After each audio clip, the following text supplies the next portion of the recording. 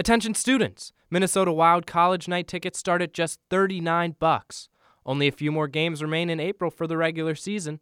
Find out more at wild.com/college.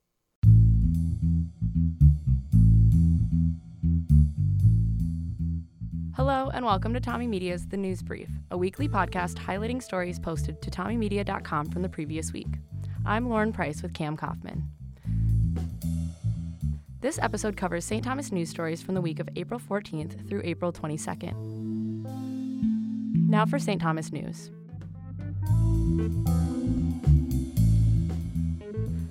Associate Vice Provost for Student Achievement, Shanita White, answered questions at the most recent undergraduate student government meeting about St. Thomas faculty advising, including plans for a new structure, research opportunities, and changes to classes in terms of online, asynchronous, and in-person learning. The council also discussed upcoming USG elections, and the commencement, sustainability, public safety, and dining services committees gave updates.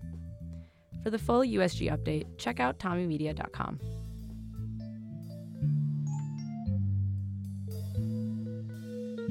"20 positive COVID-19 cases were reported by St. Thomas's Center for Wellbeing during the week ending April 17th. 14 cases came from the St. Paul campus and 6 came from the Minneapolis campus. 15 were students and 5 were employees. The Center for Wellbeing states that the numbers have, quote, remained steady and well below previous highs from the semester, end quote, and that there is no evidence of classroom transmission.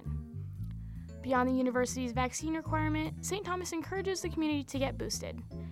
Anyone exposed to COVID-19 who is not boosted is required to quarantine according to Centers for Disease Control health guidelines.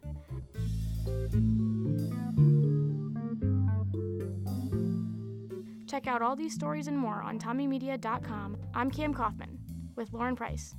Thank you for joining us this week on TommieMedia's The News Brief.